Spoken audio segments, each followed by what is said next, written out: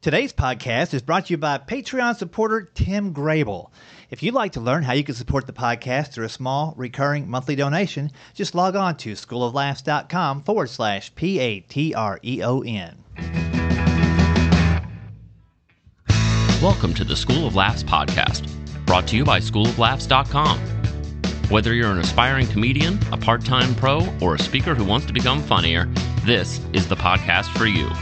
We'll break down tools, tips, and techniques to help you get bigger, better, and more bookable.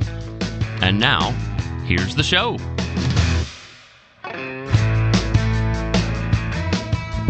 Welcome to the School of Laughs podcast. Rick Roberts here today. I'm interviewing Joel Byers of the Hot Breath podcast.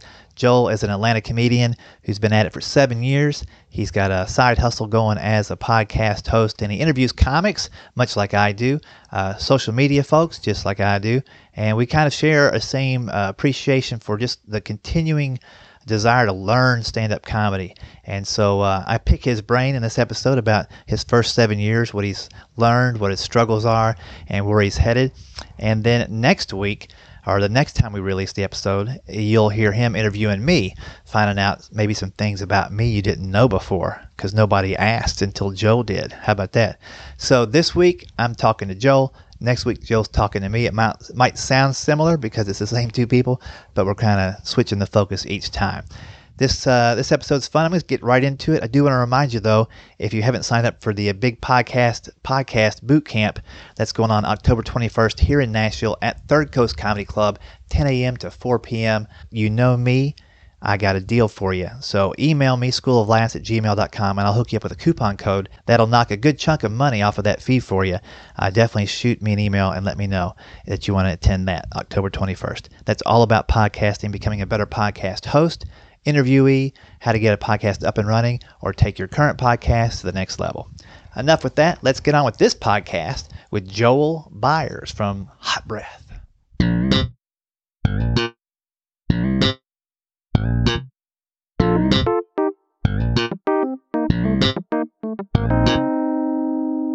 Can I turn the tables on you a little bit? Yeah, I'm sorry. I wasn't trying to hog this. I just I wanted to dive in on you, man. No, it's great, and you cover a lot of stuff that's good, important. And if you have any other things on there, for sure, if you want to jump into.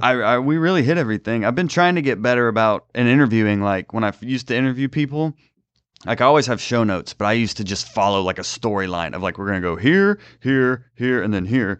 But I found that just weaving it and just making it organic, you usually will get to everything just as it flows, and instead of like trying to steer everything, just letting it flow, and then you find the talking points to insert. Absolutely. That's something that I kind of learned as I went to that if you got a list of questions, that's great.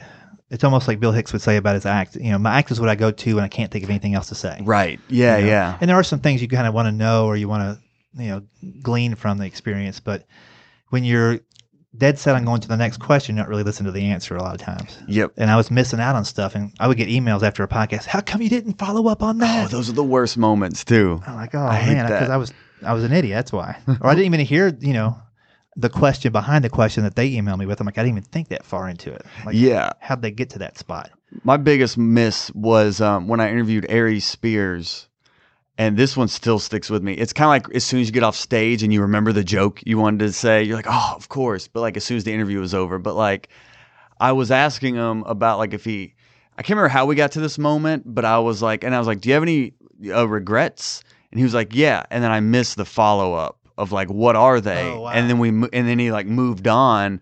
And there was like this split second for me to jump in, and I missed it. Yeah. And that's like episode 40 maybe. So like you learn as you do with anything, but that's one of those moments I'm like, oh, I wish I had that back. Yeah. Because that would have been cool. Because he's had so many different kind of headline things happen to him. So it'd be cool to hear his like sincere perspective on him. Yeah. But oh well, we grow. So let me ask you, when did you start doing stand up? I started February 1st, 2010. 2010, so 8 years in. Yep. Yep, but a little over 7.5 years now. Yeah, in Atlanta? I started in Knoxville at Side Splitters. Okay. In Knoxville, did you ever do that club? No, a couple times I thought about going over there, Yeah. but I heard it was just like, there was good times and bad times over there. Yeah, this. But I also knew the guy who, was running, not the manager, but the guy who owned the Side Splitters kind of thing. Oh, okay. And it could be kind of pretty hit and miss with getting paid. And so at that time, I was kind of doing corporate gigs. I didn't want to take a week as a gamble of something going down. Yeah, it was just an open mic. They had a side room, and it was just an open mic that they did probably like once a month or whatever, like on a Sunday night. So I just went, took a couple of my friends, and this was second semester senior year where like your back's against the wall of like, am I going to follow this business degree or am I going to follow my dream, which is comedy? It like, it's in the back of my head, and you're like, well, it's back's against the wall. Might as well just try comedy. You're about to graduate, so you have nothing to lose. Right. And then I did it, and like you said, you get the bug. I instantly knew. Like I didn't kill. There were like 7 people, and they all politely smiled. Yeah. And that was enough. From then on, I was just like, this is everything to me. Do you remember any of your first jokes like from that night? I remember because I read the book.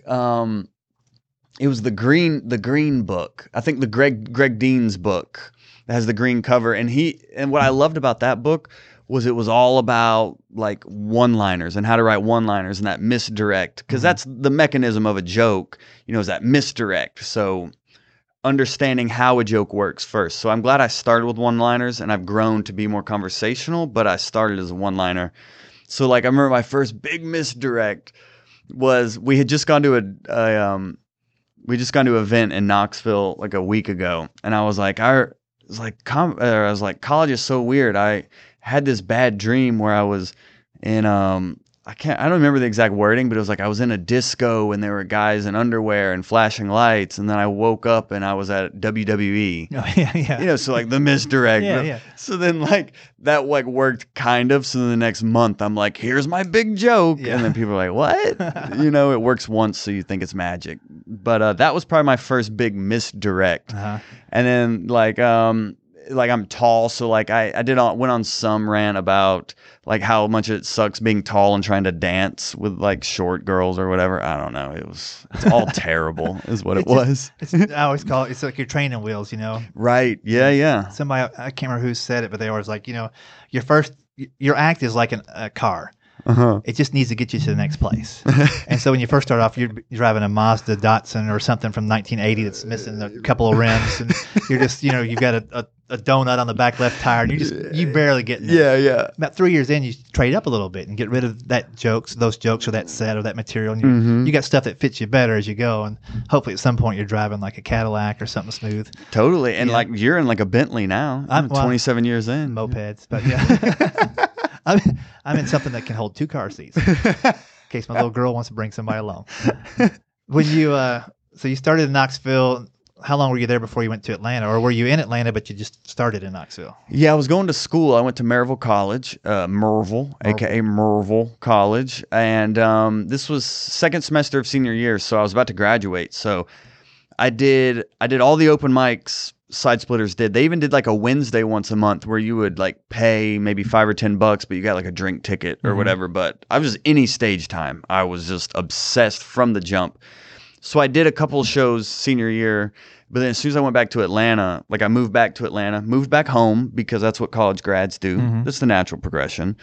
So as soon as I got back to Atlanta, I just started looking up wherever open mics were. Like got on Facebook and was like, where can I get on stage? Where can I get on stage? And then from there, I worked at Enterprise Rent-A-Car for a little while. So I would work from like 7 a.m. to 6 p.m. and then do shows that night and then get back up and do that whole grind. And then was able to save up some money living at home doing that. And then I kind of moved out on my own and then became like a dishwasher and then like waited tables and like delivered pizza and then became like a hotel minibar attendant. Just all supplemental stuff to carry me along the way. Always doing comedy though. Always doing comedy at night. Just obsessed with it. And it's been cool to, if I wasn't performing on a show, I would at least be out watching a show. Uh-huh. If I couldn't get on, like if it was a weekend, I would be at one of the clubs at least watching. That's cool. You still enjoy watching shows? Yeah, It changes, doesn't it? Yeah. My favorite part about working like clubs is like working with headliners is seeing what they keep and like what's part of the act, because some headliners have the same act for like 10 years and they just do it word for word, and then their shows will be completely different throughout. So like are you familiar with TK Kirkland? Mm-mm. He's super big in the urban scene, and that's where I've kind of gotten most of my opportunity is in the urban scene, just because that's where I got on stage. Because what I like about doing urban rooms is it's based on respect. It's not like politics of like he's funny but he doesn't have a flannel shirt on, so we don't like him here. Right, His beard isn't big enough or whatever. Like in an urban scene, Can they ever be big enough? yeah. Can we stop with the beards? Let's ask that. Two clean-shaven guys talking. Yeah. Enough with the hipster beard, but go ahead. But it's like, I mean, that's just what I've noticed in the scenes. And, now I perform anywhere, anytime in front of anyone. But like most of my opportunities came in the urban rooms. But like TK Kirkland has this catchphrase that's "Who raised ya?" And he's like, "Who raised ya?" So for like 7 shows, just "Who raised ya?" And then there's "Who raised ya?" So that's just burned into my brain now. But he's a cool dude. We've done a lot of shows since then, but it's just I'm always trying to learn. Just like I'm sure just like you still, you've been doing comedy 27 years and you still have a hunger for it. Yeah, and there's always still a something you can thirst. pick up. So I'm always looking to learn. That's cool. Mhm. What would you just say is your like ideal audience? Like if you could say, this is the group I want to perform for 6 nights a week, who would be in the audience? Where would it be? What age group? All that stuff. I mean, I want to say everyone, but that's so vague. You know what though? I mean, at Uptown, a sold out Uptown room in Atlanta.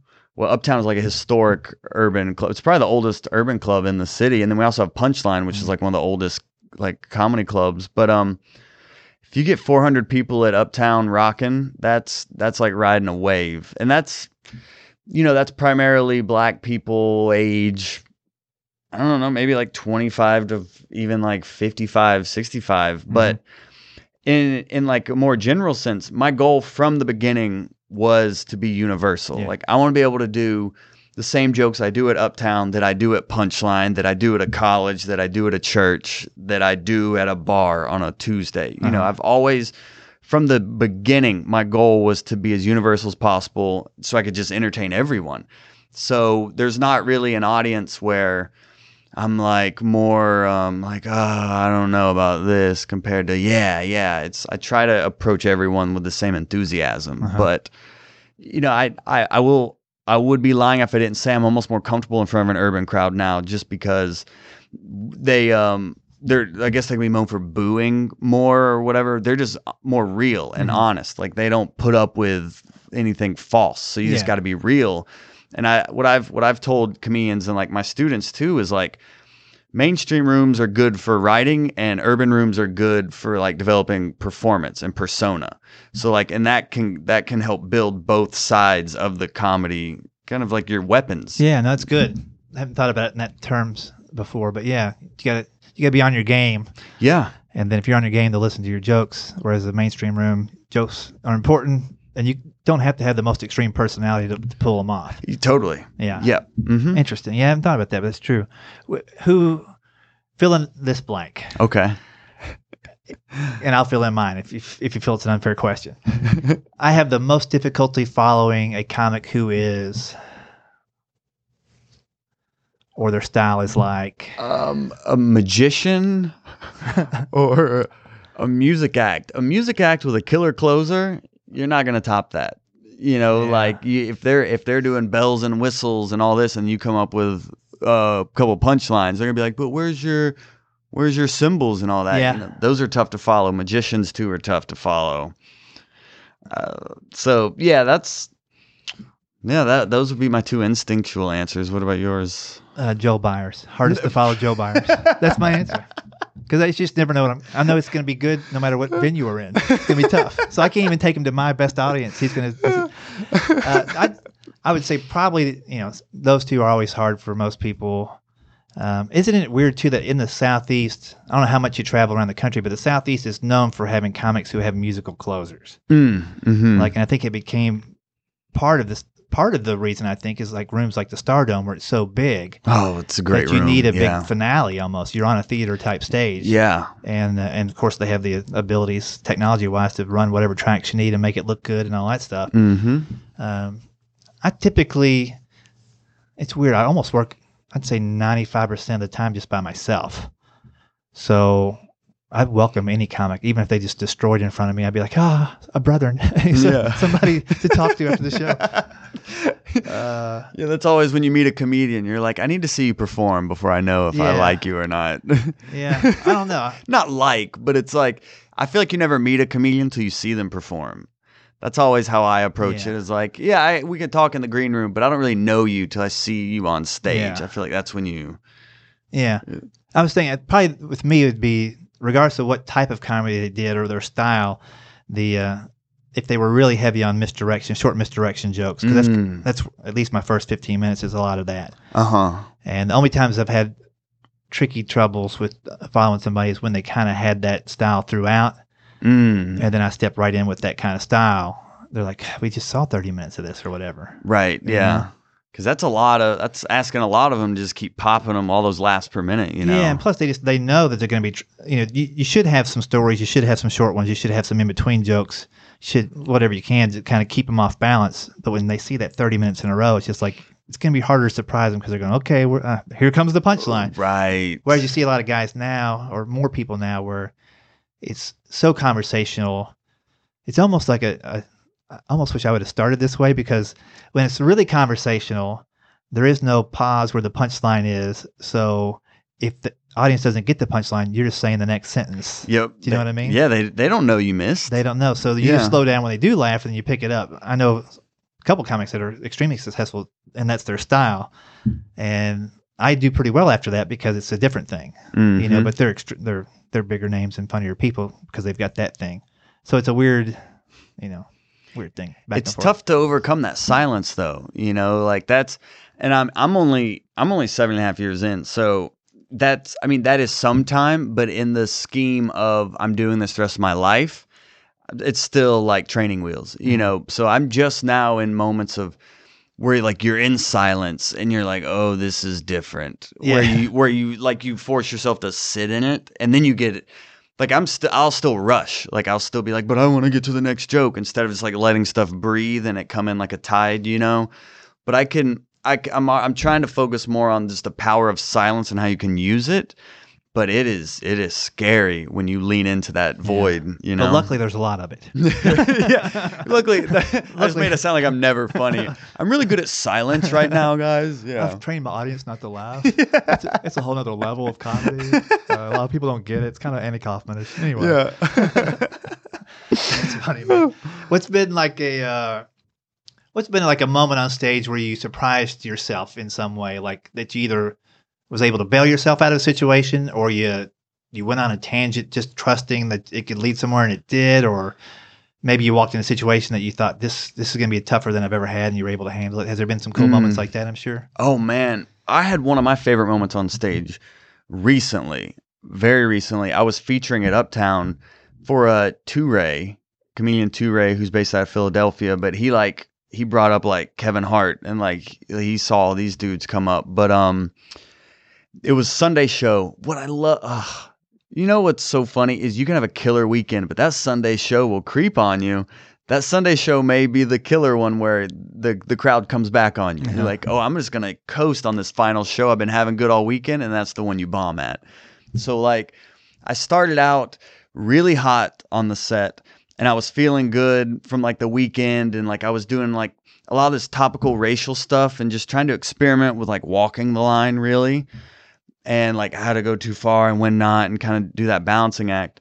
So I was feeling good in the set, and I said something about like there's definitely, a balance in comedy. And I said something where I completely lost the audience. Like they just completely shut down.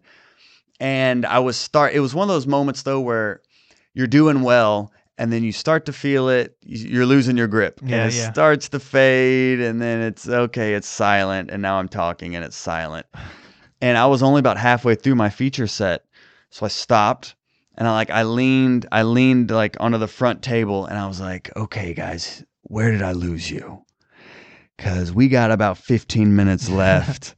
And this could go either way right now. And I was just real in that moment, and they appreciated that. Uh-huh. And then from then on, I said something like, okay, so what we're gonna do is try this again, and let's have a good second half, okay, team? And I was like, ready, break, and then I stood back up and went back into my set, and I got him back. Oh, that's cool. That was the first moment on stage.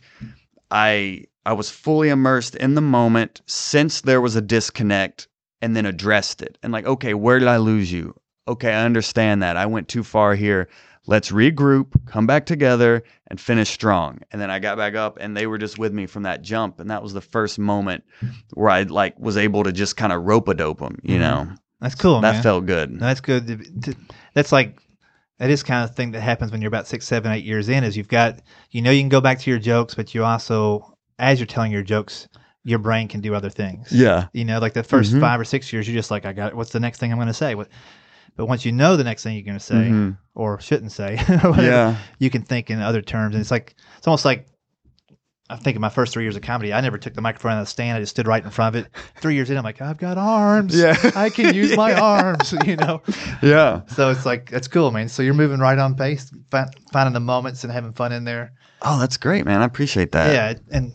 And really from here on out, it's all easy. So you'll. Oh, sure. Yeah. the It's next just a 20 years, cakewalk. at least. The challenge is what drives me, though. It's just so hard, and it's so inspiring, though, you have those moments. And I'm glad you asked about a moment, because that's what really drives us, is you'll have that one set where every breath works, and you're like, oh, I can do this. And then you have 6 months of nothing. And then you look for that one moment again.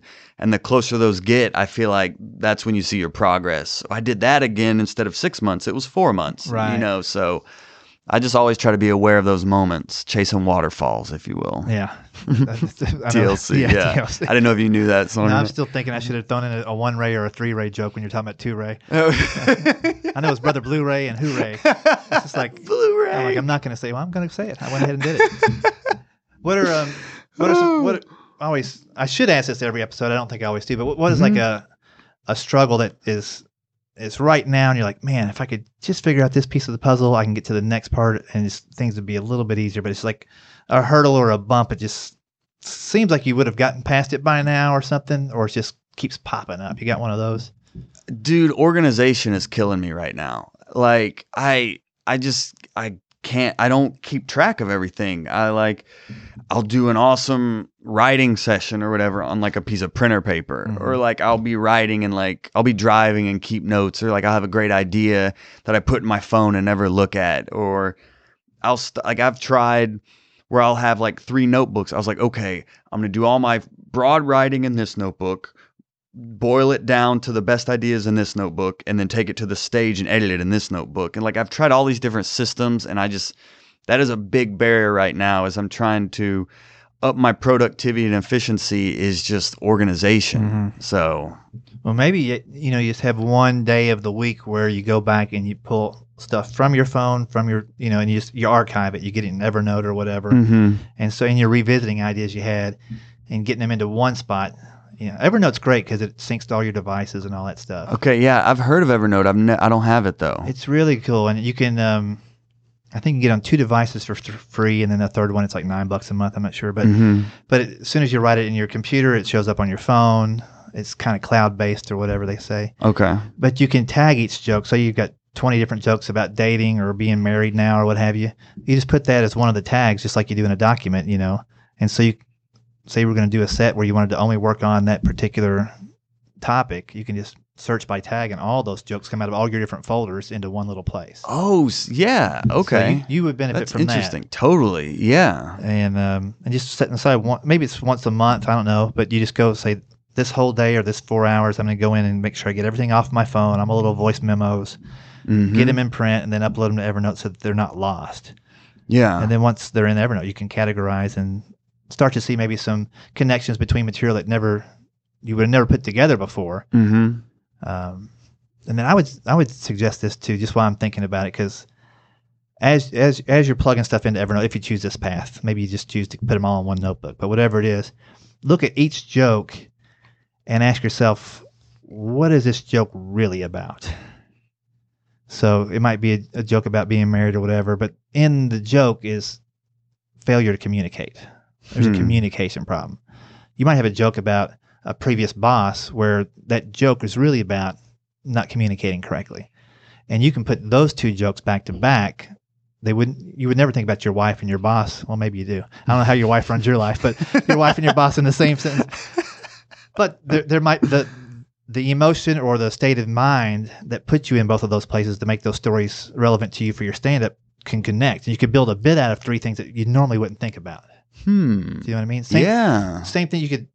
I always tell my students, every joke you write, in the margin, put what emotion you should deliver that joke with. Because we won't write stuff about stuff that drives us crazy, that makes us mad, makes us sad, makes us nostalgic, whatever it might be. Mm-hmm. But if you know that, you should deliver the joke with some kind of style and some kind of emotion behind it, so that will up your performance part. But you could tag around 3 or 4 jokes together that are all anger based and put them in the same bit, so you're not angry in minute 1, minute 27, and minute 56. You look bipolar when you're, but if you can stay in the anger for a while. And another thing that makes me mad, boom, boom, boom. You can hit 3 or 4 different topics, but the through line is anger.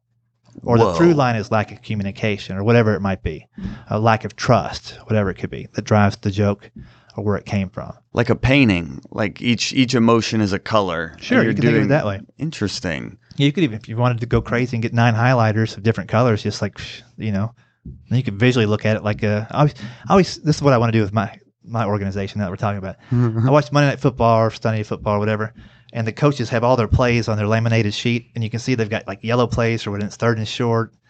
Like, I want to put all my jokes into one big laminated sheet and put them up. And when I do my 1 hour special, I'm like, that didn't work. Okay, I've got 30 seconds here to get you. Here's a 30-second joke. You have like the wristband, the quarterbacks will wear. I'm calling an audible right here. All right, we need 3 guys deep on this one. But just as you organize your material, finding connections besides just the topic, but the emotion or the state of mind or what puts you in that place to write about. Whoa, yeah, I love that, because I've found that those are my best jokes, or where I'm making connections that aren't on the surface there. Mm-hmm. So that's a great way to find that. Oh, dude, that's awesome. I'm definitely gonna do that. And you can choose whether to even let the audience in on that or not. I mean, you could audibly say, man, this makes me mad, this makes me mad. Or you could just do it, just so that you mentally know what 3 jokes go together, and they'll figure it out. Yeah. But that would be one thing as far as getting organized. And as great as Evernote is and digital stuff is, it's probably good to write them all down on an index card too. Okay. Because if you can't get to the punchline on the front of an index card, it's too long anyway. Yeah. But I don't know if I have them around here. I've got these little index card things, and they've got like a little binder, like your key binder. Yeah. And you can just flip through it. And so as I'm working on this new CD, I have an orange version of that. Orange is my like productivity color, right? So if it works, if it's producing for me, it goes in the orange index file. Whoa. If it's green, it's new, it's green. So I take that one to open mics and try to get those jokes into the orange. Whoa. You know what I mean? So it's but those things fit in your back pocket, fit on your keychain. They're always with you. So if you got an idea for a joke, you can write down a little bit and then follow it up later. Yeah, I saw Jeff Foxworthy because he lives pretty much by Atlanta, and he would come to the Punchline sometimes on a Sunday and sell it out, just working on new material. Yeah. But he had 3 bins on stage. Have you seen him do this? Yeah. He had 3 bins on stage and like a pile of note cards, and he would pull note cards and he would do the joke, and if it kills, he'd put it in A. If it was okay, he'd put it in B, and if it died, he'd put it in C. He would just go for an hour and a half just doing these jokes and then just putting them in the proper bin. And that's how he would just pretty much write on stage. And most killed, but I guess he's listening for certain reactions, right. So it may be mediocre, or like one may die that didn't really die or whatever. Yeah. He rarely had one that was a C, probably like 1 or 2 out of his entire set. Wow. But it was interesting to watch. Yeah, I always like watching headliners. Back when I was coming up, they would do this thing where a lot of them during the check drop, we just tell the audience, all right, you're not going to be paying attention for 5 minutes, so I'm going to try out 5 minutes of new jokes. Hmm. And they'd literally get an index card, and if it worked, they would, hey, I'm keeping that one, put it in their back pocket. If it didn't, they would crumble it up and throw it on stage. Right. But it took me years to realize it was the same 5 minutes of jokes for the past 5 years. It was just something they did as a game. Because I'd see them like 5 years later, and like, oh, this is a new thing. Let's try this out. Yeah. But they always had a couple that didn't work on purpose, so they could like get the laugh of it throwing it away. Mm-hmm. He just gamified it, you know. Yeah. And it's pretty funny, man.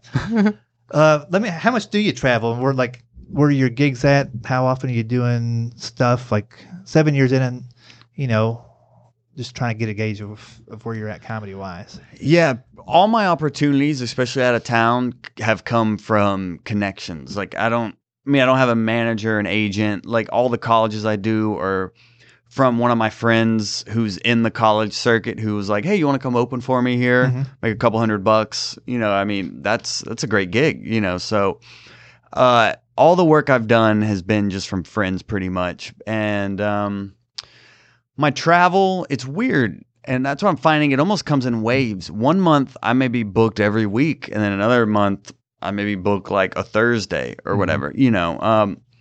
A lot of the stuff, like you said with your students, I'll have students who are like, my friend's in a biker gang and they are having this reunion and they need a comedian. Do you want to do it? You're like, is it safe? Okay. Right. You know, yeah. And I'm performing at an apartment complex next week for one of my students. All local stuff. I mean, I have traveled. The farthest I've traveled was Japan.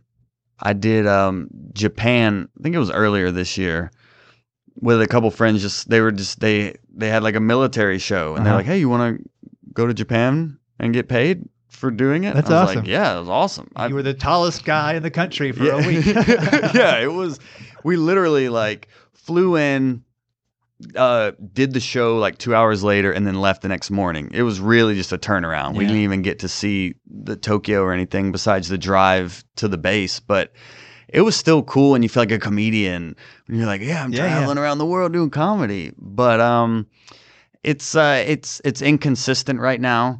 I don't have like guaranteed dates. I have sporadic dates throughout this for like the rest of the year, you know, but it's nothing's like blocked off. We're like, yeah, I've got all of November locked in. Right. I would love that, but it hasn't come in organized yet. Yeah. Do you put on any of your own shows, or have you?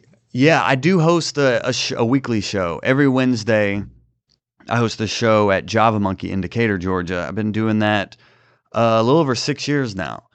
So I've been hosting that one consistently. That's great. So that's great stage time. You know, it started out as every other week, and now it's become every week. So that's always good. And I'm doing open mics. You know, I still hit that. I found since I've gotten married, you look for the balance more of like, okay, if I'm booked this weekend, I'll lay off of the open mics as much because I'll still do my Wednesday, but I'll maybe skip a Tuesday where you can do 4 or 5 shows. Right. If I'm booked on the weekend, but if my weekend's open, I'll hit the week card and then balance it out on the weekend with my wife. So you look for those moments as far as time management, but I'm still as thirsty for the stage as like day one. Right. Yeah. That's cool, man. I'm curious what led you to start the podcast. I mean, talked about it a little bit a while back as far as like just meeting other comics and things. And Atlanta had the hot scene, but the just to get in there and start banging it out every single week. Did you? Let me ask you this. What I'm trying to say is, did you know how much work it was going to be? No, and nobody does. And I just did a podcast panel with 2 other podcasters, and we calculated it's like 15 hours, like an episode, like from like the idea to researching to even it just taking up brain bandwidth, even just thinking about it, all the way to the editing and all that. It's like 15 hours an episode.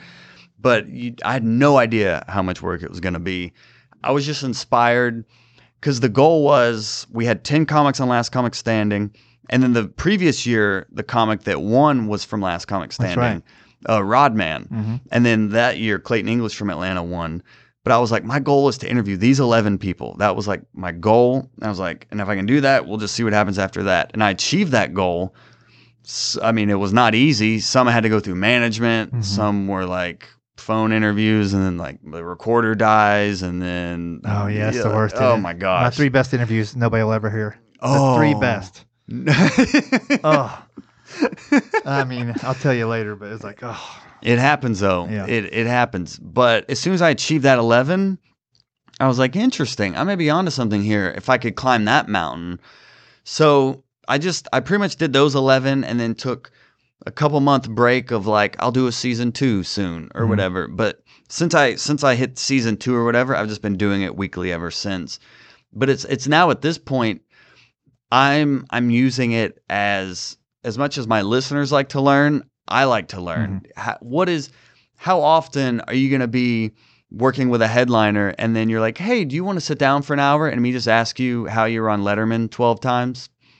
Oh, you got on Conan? That's one of my goals. Sit down and just tell me every step of the way. And do you know the booker for Conan? And will you show them my tape? And like you never, without a microphone, you're like, this guy's kind of pushy. But with a microphone, they're like, oh, this guy cares. Yeah. Interesting. Yeah, it's an interesting. The microphone kind of makes it more like official. And you're like, without the microphone, it's like, okay, we've been at Starbucks for an hour, 25 minutes now. This Exactly. is crazy.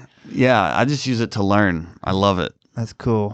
Is there any things you wish you would have put into the podcast as far as like a segment or something that you didn't do that you wish you would have? Because I definitely have some thoughts on that. Like specific segments? No, nothing as of right now. Sponsors would be cool.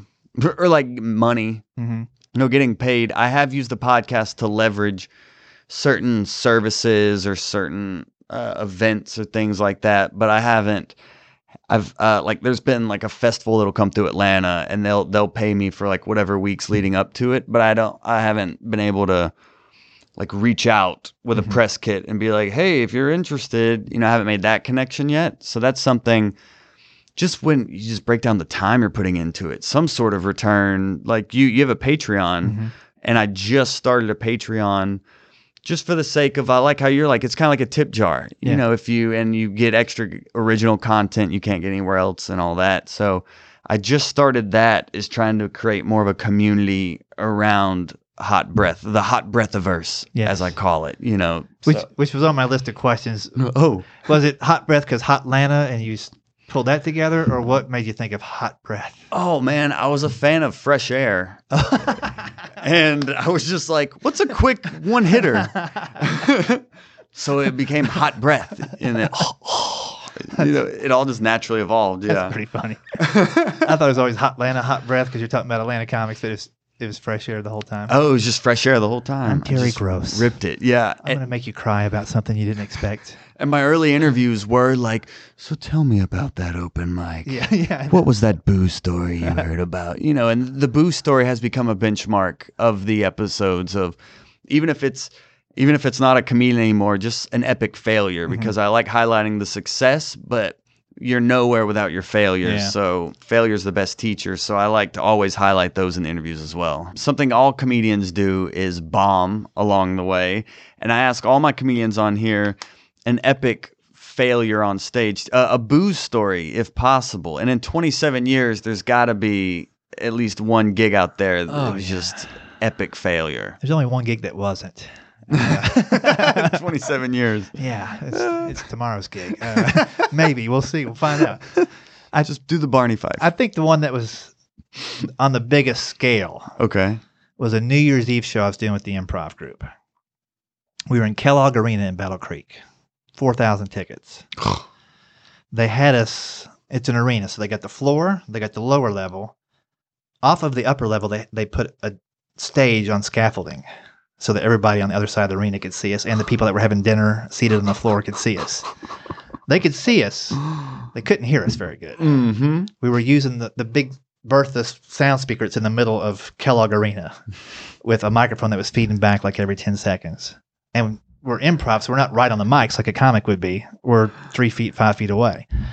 And so we got through our first 2 sketches, with a little reaction. The third scene that we did was Mr. Know-It-All, where 3 people sit down, they answer a question 1 word at a time. So like there'd be a host, he would get a question from the audience, what's the meaning of life? Mr. Know-It-All, what's the meaning of life? I think that life is all about, Gotcha. And you try to answer it. If you answered it even close to something that sounded right, they would clap and laugh or whatever. This is all with one microphone? Yeah, so he would kind of give us well, I guess we probably had a mic on a stand. So we would give our answer, and then like the second question, he goes, all right, who else has a question for Mr. Know-It-All? And like from, I don't know, as far as you could be in an arena in the corner where it echoed across the entire place, the guy goes, when does the comedy start? And the whole place goes, yeah, when does it start? And it was just like Gary Fields, who ran a great club, a couple different clubs up in Battle Creek for many years. He just came on stage and goes, guys, it's totally my fault. I should have had you in a different place, mic'd up better. You're done for the night. You still get paid. Go party. It's New Year's. Let's have a good time. And then he told everybody in the arena, he goes, hey, anybody that's here tonight, bring in your ticket to my club this weekend. You can see the guys in a real comedy club environment, and it's on us. Oh, okay. So, we made out okay with it, but it was just like really in front of 4,000 people. We just yelled at. Yeah.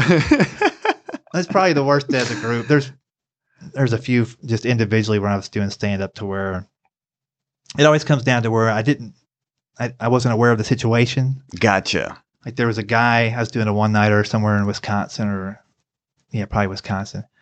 And everybody was digging the show throughout the show. The first 2 acts, I get on stage, but there's one guy at the bar that was just talking loud the whole time on his phone, wasn't even looking at the comedy show.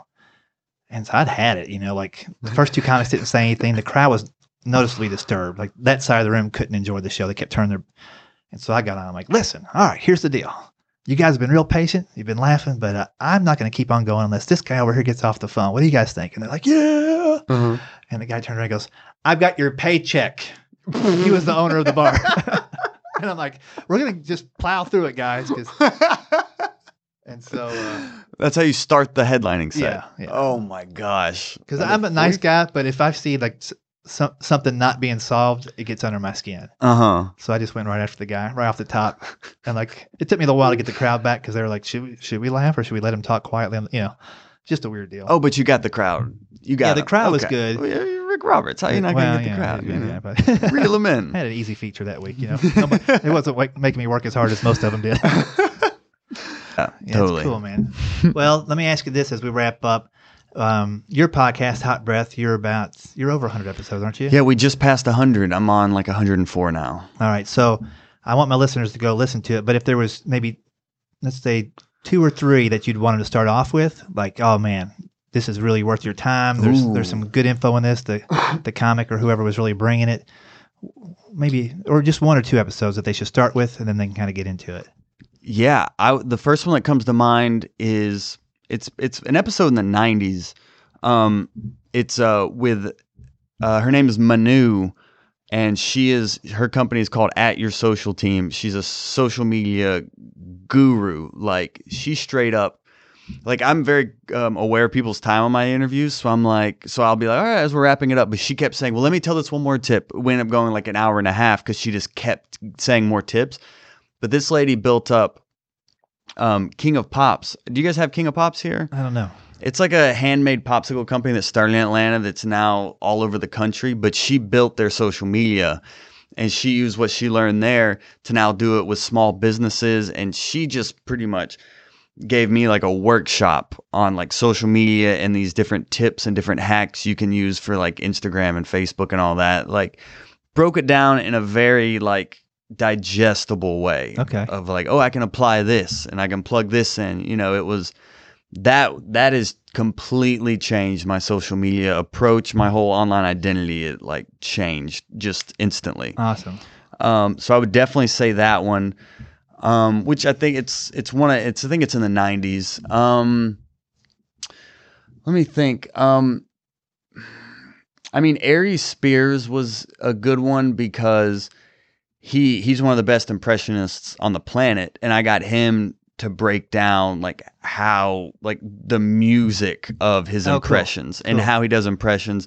And I'm just sitting here in his hotel lobby, like across from Aries Spears, as he's like going through his like Shaq impression and telling me how he does it. Like that was a cool moment to be involved with. And that was because like I'll be like, okay, he's good at act outs. Let me really dive into how he's good at act outs. Uh-huh. Okay, they're really good at writing. Like Tom Simmons. Are you familiar with Tom Simmons? Yeah. He's one of my favorite comics. Like he can just find humor out of like the Federal Reserve and like Right. they own the money, but he can make it funny. Like you're saying, people have an opinion, but it's got to be funny. Right. He's able to have these opinions and also be funny.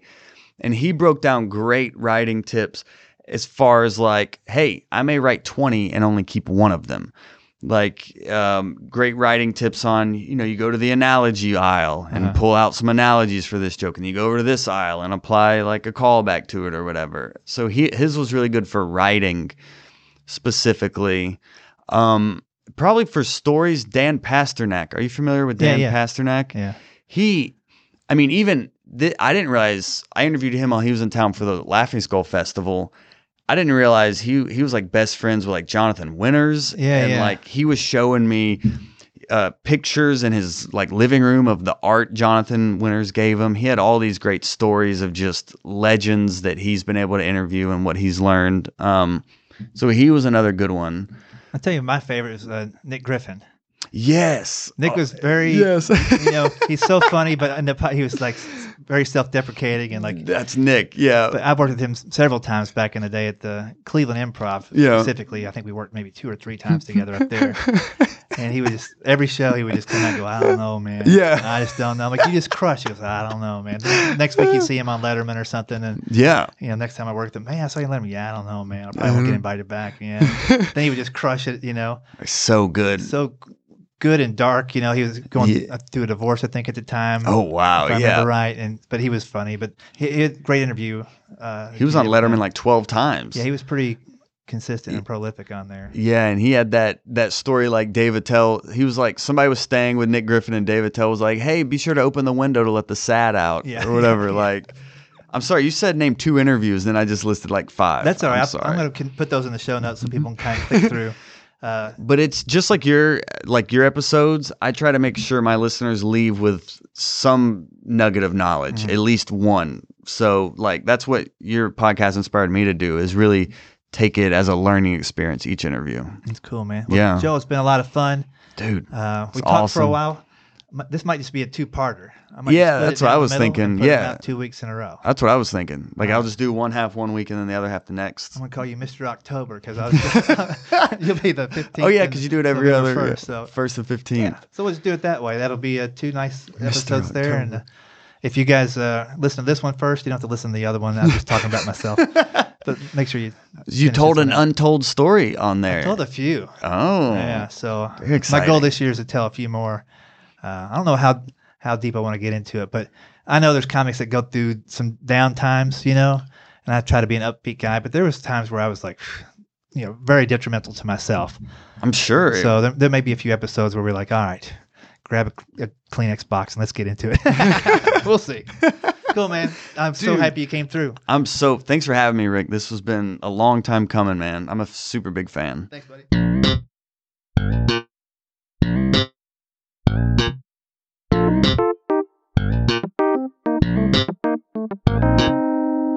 Hard to think that when he was 3, I'd already gone full-time into comedy.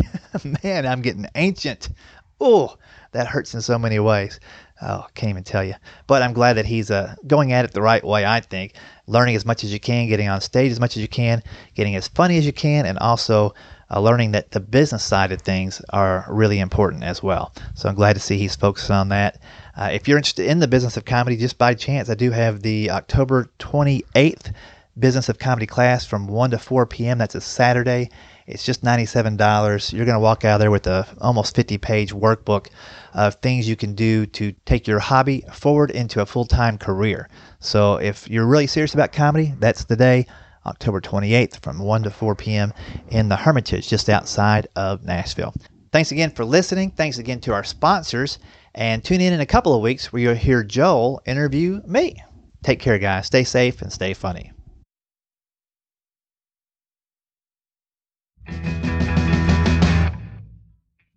Thanks for listening to the School of Laughs podcast. If you'd like to hear more School of Laughs podcasts, you can find them on iTunes and Stitcher.com. And don't forget to subscribe and leave a review. For information on upcoming live and online classes, visit schooloflaughs.com. Until next time, stay tuned, stay focused, and stay funny.